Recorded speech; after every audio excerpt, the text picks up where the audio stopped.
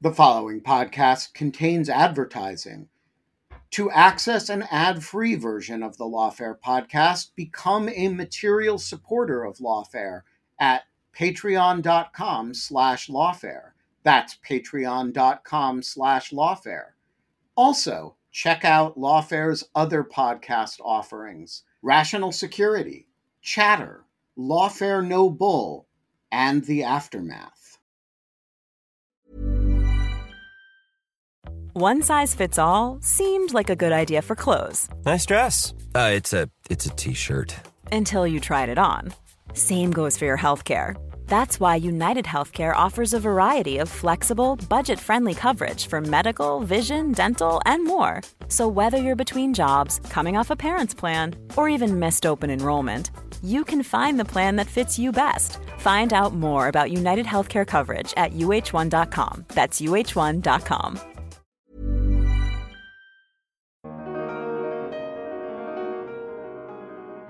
Let me try to boil it down, on my end. What I've always felt is that Section 230 is about protecting users, it's about expanding speech, it's about democratizing the internet. So that is fundamentally different than ChatGPT. ChatGPT does not do those things. I'm Quinta Jurecic, Senior Editor at Lawfare, and this is the Lawfare Podcast, May 2nd, 2023. Today we're bringing you an episode of Arbiters of Truth, our series on the information ecosystem. Generative AI products have been tearing up the headlines recently. Among the many issues these products raise is whether or not their outputs are protected by Section 230, the foundational statute that shields websites from liability for third-party content. Who better to talk through this question with than the people who wrote Section 230 in the first place? Together with Matt Perrault, Director of the Center on Technology Policy at UNC Chapel Hill, I sat down with Senator Ron Wyden and Chris Cox, formerly a U.S. Congressman and SEC Chairman. Cox and Wyden drafted the statute together in 1996, and they're skeptical that its protections apply to generative AI. Two notes before we begin. First, Senator Wyden was only able to join us for the first part of this conversation, so you'll hear a discussion with him and Representative Cox before we continue the discussion just with Representative Cox. And second, a disclosure. Matt consults on tech policy issues, including with platforms that work on generative artificial intelligence products and have interests in the issues discussed. It's the Lawfare Podcast, May 2nd, Cox and Wyden on Section 230 and generative AI. The two of you drafted Section 230, and you have repeatedly spoken since the legislation was passed in 1996 about the original intent behind the bill. You spoke recently to the Washington Post about how you think Section 230 would map onto generative AI tools. Do you think Section 230 is going to protect generative AI platforms?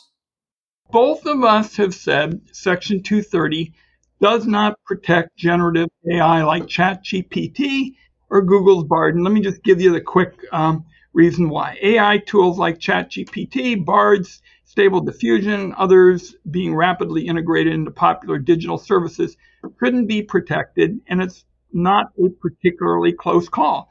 What Chris and I were working on all these years was protecting users and sites for hosting and organizing user speech. It shouldn't protect companies from the consequences of their own actions and products. Now, systems are different, but generally Bard, ChatGPT, and the like are something else. They are creating content. And the consensus from courts today is when a company creates or contributes for creating content, the company is also responsible for it. That is exactly what Chris and I wrote. Yeah, I'll just add to that I've often been asked since we talked to the Washington Post, how does Section 230 apply to AI? As if it's a yes or no question. But what Section 230 is very clear about is that if you are a content creator, you are not protected. So the real question is, in any particular case, what has been the role of AI? AI itself defies clear description. It's a very broad field. The simple answer to that imperfect question is that when AI is the acknowledged creator of unique content that's illegal, Section 230 will not be a defense.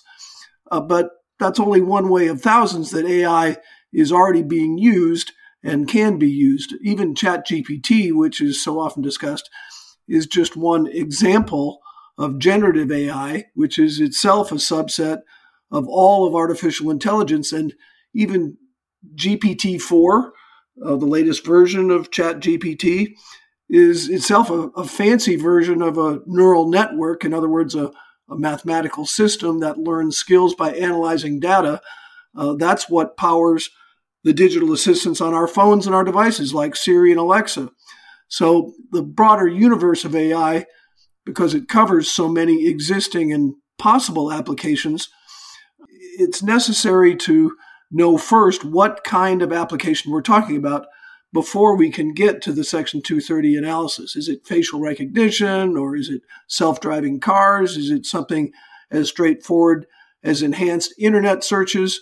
Or is it the creation of a novel or a Broadway play or a memo giving tax or medical advice? The answers to all those questions are going to be different in each case depending on the facts. So Ron is right. We agree that when AI is creating content, then by the terms of Section 230 itself, there's no Section 230 protection. The real question, though, is what are the facts? What's really going on? Hey, folks, let me offer one other thought, because for 25 years, my friend Chris has always been giving such thoughtful and detailed answers to these questions. And let me try to boil it down, on my end. What I've always felt is that Section 230 is about protecting users. It's about expanding speech. It's about democratizing the internet. So that is fundamentally different than ChatGPT. ChatGPT does not do those things. So I very much share Chris's much more analytical and detailed kind of answer. I wanted you to know what I just described to you is what I'm telling members of Congress who are asking me. They come up and say, Ron, I know you've been involved in this stuff for a long time. And I tell them the stories about how Chris and I, and like in the CASA book, the story was Chris and Ron do lunch. And we started talking about this. But I just wanted you to know that in terms of what members are picking up on, it's the difference between 230 and ChatGPT that I just gave you. Yeah, and as always, I completely am in accord with what Ron is saying about this as well. There are some easy answers to this question. I did the hard part, but the easy part is copyright, and a lot of what is being stirred up right now about ChatGPT and about generative AI across the board is what is the role of copyright. Depending on the extent of an AI product's use of other creators' content, it's easy to imagine a legitimate claim for copyright infringement. I'm a member of the Authors Guild, and the Authors Guild has been very active in this space. Section 230 expressly does not provide any protection against claims of copyright infringement.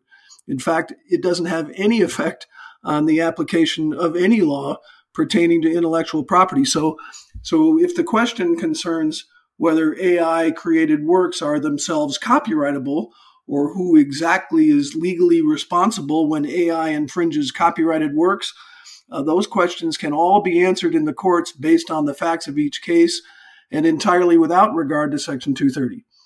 And I'm an author's kid, so I second that response as well. Excellent. So I want to put on the table a different view of Section 230's relationship with generative AI, just to kind of get you to respond and spell out your thinking a little more. So Jess Myers, who is a lawyer at the Chamber of Progress, has made the argument that Section 230 would protect generative AI outputs on the grounds that, in her words, the systems are, and I quote, entirely driven by third-party input and do not, quote, invent, create, or develop outputs absent any prompting from an information content provider, i.e. user. And of course, importantly, Jess also notes that these systems do not, quote, expressly or impliedly encourage users to submit unlawful queries. So I'm curious how you both would respond to that, since it's such a contrast with your own views of the statute. Let me tell you why I don't share that view. I mean, search engines and chatbots, and there's a lot of confusion about what's what, are very different. Search engines, which was our focus, of course, provides access to information and responds to user prompts with potential source of information from other websites. That is what Chris and I conceived of as 230 protected content.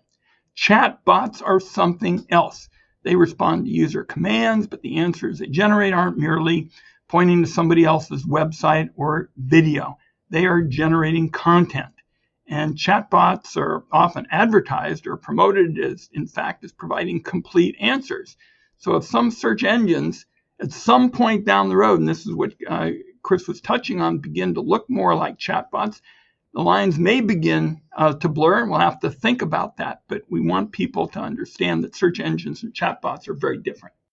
Yeah, and I've read perhaps not all, but I hope most of what Jess has written about this.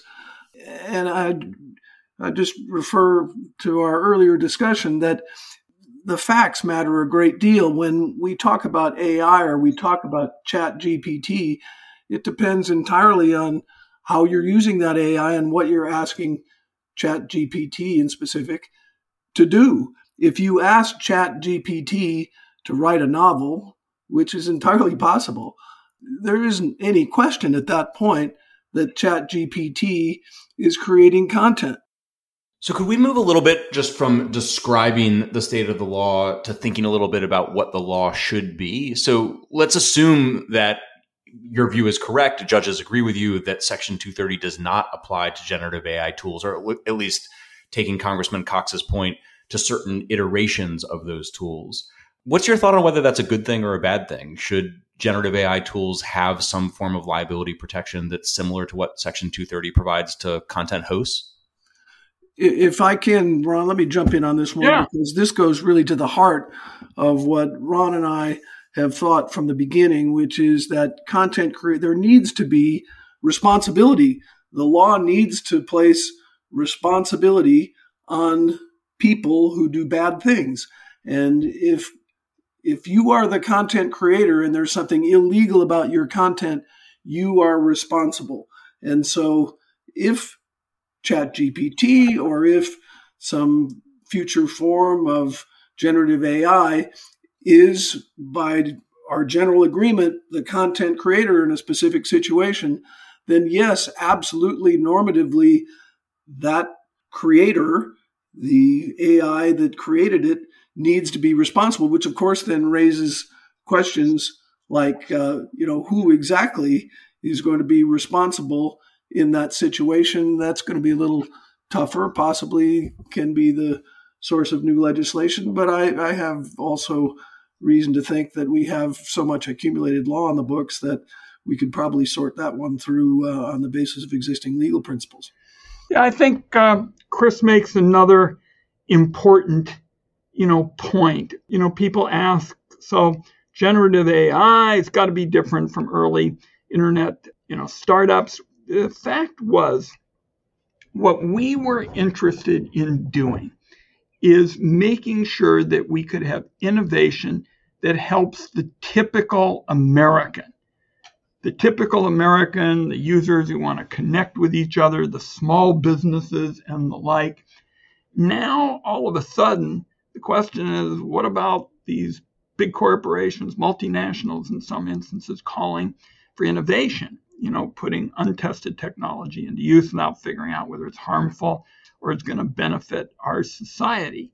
And I've got a big stack of letters taller than an NBA center documenting my concerns with various technologies that weren't used responsibly. So, as Chris said, I think we ought to be cautious about how we proceed here in terms of reopening Section 230. And just for what it's worth, to take us slightly into a different area, there's scores of proposals now to change 230. And I've always had a two-part test. First, what does it mean for speech?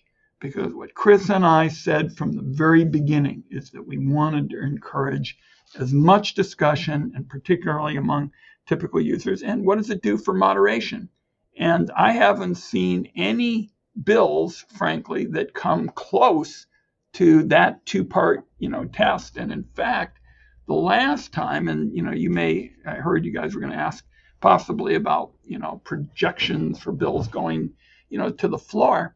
One other reason I think legislators are being more cautious is they're seeing that Sesta Fosta, that was ballyhooed, much proclaimed as the big answer to sex trafficking, has not worked out very well. You basically pushed the bad guys into the dark web, and vulnerable people seem to suffer, and there are not a lot of people holding rallies today for Sesta Fosta. A lot can happen in the next 3 years. Like a chatbot may be your new best friend. But what won't change? Needing health insurance. United Healthcare Tri-Term Medical Plans are available for these changing times.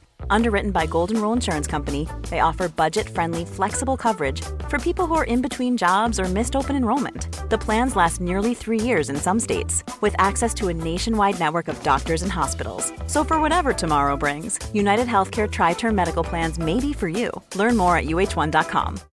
Millions of people have lost weight with personalized plans from Noom. Like Evan, who can't stand salads and still lost 50 pounds. Salads generally for most people are the easy button, right?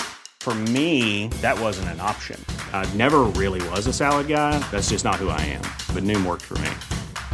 Get your personalized plan today at Noom.com. Real Noom user compensated to provide their story. In 4 weeks, the typical Noom user can expect to lose 1 to 2 pounds per week. Individual results may vary. For some people in the tech industry, like me, this is really the first time it's been possible to see the landscape that you confronted in 1996, when all the potential benefits and all the potential harms of the internet were in front of you, and you needed to decide the right regulatory roadmap for the future. I think even critics of 230, I think many of them would concede this has been an impressive framework given how it's withstood the test of time, even if there are many people who would want to shift various different components of it. I'm curious, given your work then and given where you stood at that moment, looking out at trying to think about what the right regulatory framework for the internet would be, how do you think lawmakers should approach this issue now? Well, I think the practical step now is to focus on what we call the Algorithm Accountability Act. And the fact is, there are very real harms that people can suffer, the typical person, as a result. I mean, these algorithms can control, who's hired, who's fired, people buying insurance, people buying prescription drugs. I haven't gotten a chance really to talk to Chris much about this, so just know I'll be interested in his response. But I think the next step, I'll be introducing legislation on this, is, again, to go to the kind of framework that makes sense to ensure innovation, but also to protect consumers. And I think we ought to have information about audits and things of this nature. And in the parlance of the United States Senate, I will tell everybody following this discussion that I am happy to yield the discussion to my friend of more than a quarter century, Chris Cox. You will not find many differences between us. I know that when we were asked about Chat GPT, we basically started finishing each other's sentences with respect to whether there ought to be Section 230 protection. So I think you'll enjoy listening to Chris, and you can pretty much operate under the assumption that we're in agreement. So I apologize for the bad manners and look forward to continuing this discussion. Chris, you'll prosecute the case for both of us, okay? Well, it's an excellent question. My heart goes out to the people in Congress right now who have to grapple with this and from whom answers are being demanded while they are standing at the front end of the great unknown. We don't know where this technology is headed, and we have to use our best judgment. But there are a couple things that should serve to calm things down. One is that the law, particularly in its written form, statutory form, positive law, needs to be not so much forward-looking as persistent. It needs to be good to the extent that human beings can make it so for all time, or if not all time, then for the indefinite future. It shouldn't be right or wrong depending on the next change in technology. There have got to be enduring principles. And that's what Ron and I were thinking of when we wrote Section 230. This was really the first law written about the internet. And so legislative counsel in the House and in the Senate, wanted to define a whole bunch of technical terms and so on. And we pushed back on that very hard because we knew technology was rapidly changing.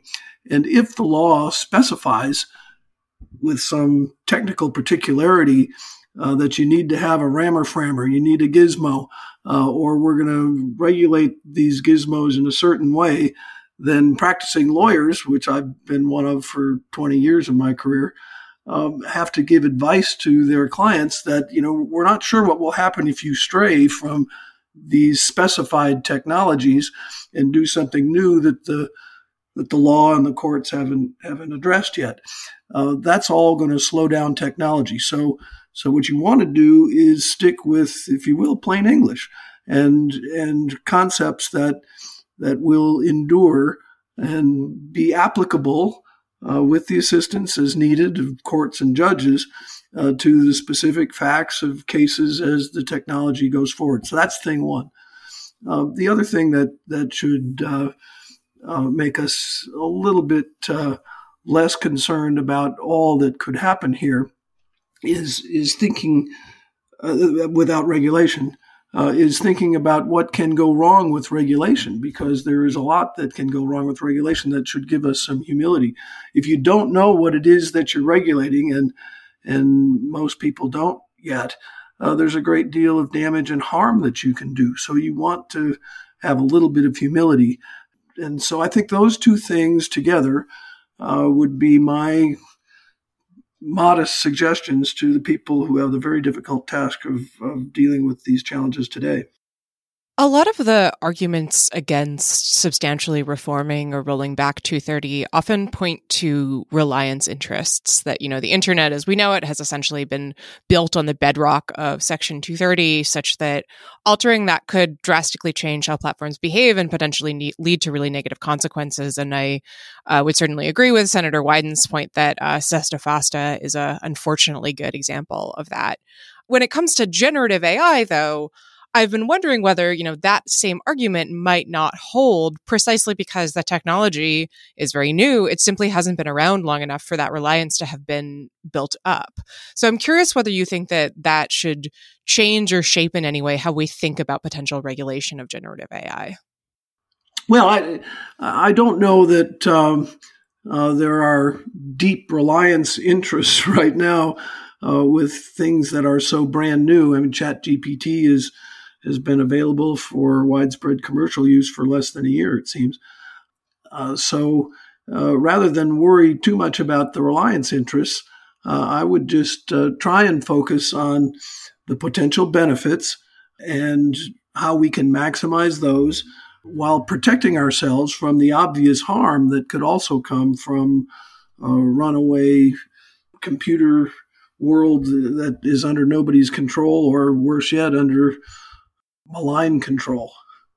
So the senator talked about the need to think carefully about algorithms and thinking about tech regulation. And that's a really nice lead-in to the case that's currently before the Supreme Court, Gonzalez versus Google, which of course has to do with the extent to which platforms can be held liable under 230 for algorithmic amplification systems that they build. When the justices were hearing this case or during oral argument, they seemed quite hesitant to kind of take the plunge and draw a line there. I'm curious what your views are on the case and what you think the outcome should be. Well, Ron and I filed an amicus brief in that case, so I'm very familiar with it. I listened to the oral argument, and as you say, it was apparent in the oral argument that the justices were having trouble with the idea that YouTube's up next video feed was any different than search recommendations on Google. The justices were questioning how video recommendations were different than text recommendations, since prioritizing material on the internet is really what platforms do. Every publisher on the web has to organize and present third-party content in some way, and that entails editorial judgment, which is protected by both the First Amendment and Section 230. So let's then talk about the current reform landscape for 230. Matt and I have been working with a great team to keep track of the different legislative proposals to change 230 on a tracker on Slate. At least in my view, and I think I'm also speaking for Matt here, our impression is that there's not as much activity now as there has been in previous Congresses. First off, are we right about that? And second off, if we are, I'm curious if you have any sense of why that might be. Well, I think you're right. And I think that the reason is that Congress has been, figuratively speaking, beating its head against the wall on this question for several years now, with Democrats coming at the question from one direction and Republicans from the other, based on particularly social media issues and their view of whether there is too much or too little content moderation. And what they're finding is that it's very difficult to draw these lines. And in particular, it's difficult when the solution is built around putting the government in charge, because ultimately these are questions about speech, and you run into significant First Amendment issues when the government takes control. So I think there's a little bit of learning, maybe a lot of learning that's gone on over the last several years, and that has caused people to pull back from some of the Trump and Biden campaign slogans of, repeal Section 230 and that'll solve everything and so on. And as people have gotten more sophisticated in their analysis, they are coming up with, certainly in Congress, more targeted solutions and things that don't facially offend the First Amendment. The states, for their part, have been, I'd say, a little bit more aggressive and a little more risk-taking in their willingness to confront the First Amendment head-on. So I know we definitely want to talk about the state-level proposals. Before we do that, though, I'm curious for your sense of the increased sophistication, as you put it, in addressing 230. I will say that's certainly my impression as well. It seems like in some ways we've moved a long way from the sort of initial calls to repeal 230 to more targeted approaches. I guess my question to you is whether you would expect to see that kind of increased nuance and sophistication continue to grow, or whether we've reached kind of a plateau insofar as you put it, Congress is kind of beating its head against the wall. Is there a world in which 2 or 3 years from now, policymakers have had enough time to kind of sit with this and really think it through, that we could potentially get a reform, if folks still do want reform, that would make sense? Or have we kind of hit the ceiling of what we can expect? Well, rather than thinking of this as a plateau potentially, or thinking that someday we will reach the promised land where everyone is enlightened on these topics, I'd suggest that it's going to look more like a sine wave, and that the sine wave is going to be determined by the calendar. We have elections every 2 years for Congress and every 4 years for president. And so the peaks on those sine waves are going to be in November of the even-numbered years. And those peaks are going to represent not sophistication, but an utter lack of it, because people are going to be, beating their chests and taking more extreme positions in order to curry favor with their particular base of support. The sophistication will be at the troughs of the curve, and that'll be in between the elections, and that's kind of where we are right now, so that's a good thing. But I think there's going to be an ebb and flow. Obviously, the activity in this issue is not limited to what's going on in Congress or in the executive branch in Washington. It's also been an incredibly active area at the state level, with legislation in Texas and Florida pushed by the right that's focused on limiting platforms' ability to moderate content, and then legislation in New York pushed by the left, which sort of takes an opposite view, encouraging platforms to do more moderation. You have, as a member of the board of directors of Net Choice, which has taken a leadership role in fighting back against some of this legislative efforts, you obviously have been involved in some form in challenging some of these laws. I'm curious if you can speak a little bit to how you see the state developments. What's your view of where things currently stand, and where do you see it going? Yeah. So you mentioned the Net Choice litigation. There are two leading cases, one in the Fifth Circuit, Net Choice against Paxton, and one in the 11th Circuit, Net Choice against Moody. Those are both First Amendment cases, although Section 230 appears in both of them as a peripheral issue. But the basic question is whether the state can insert itself as second guesser over the content moderation decisions of social media platforms, not to mention all manner of internet websites of other kinds. The editorial discretion inherent in content moderation is protected by the First Amendment, and that protection is much broader than Section 230, which, as we were discussing earlier, has a number of exceptions in areas where it doesn't apply at all, such as copyright. Those cases are pending grants of certiorari in the Supreme Court. So in the meantime, Texas and Florida, the two states involved, are enjoined from enforcing them.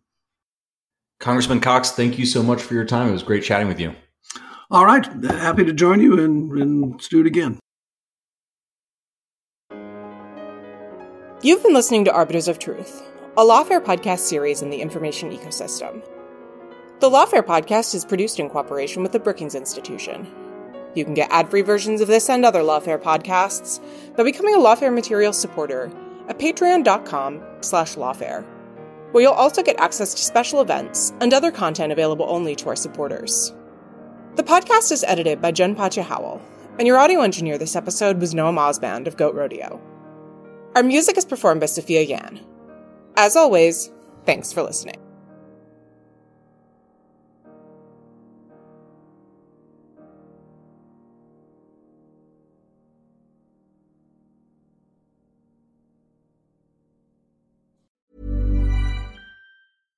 This message comes from BOF sponsor eBay.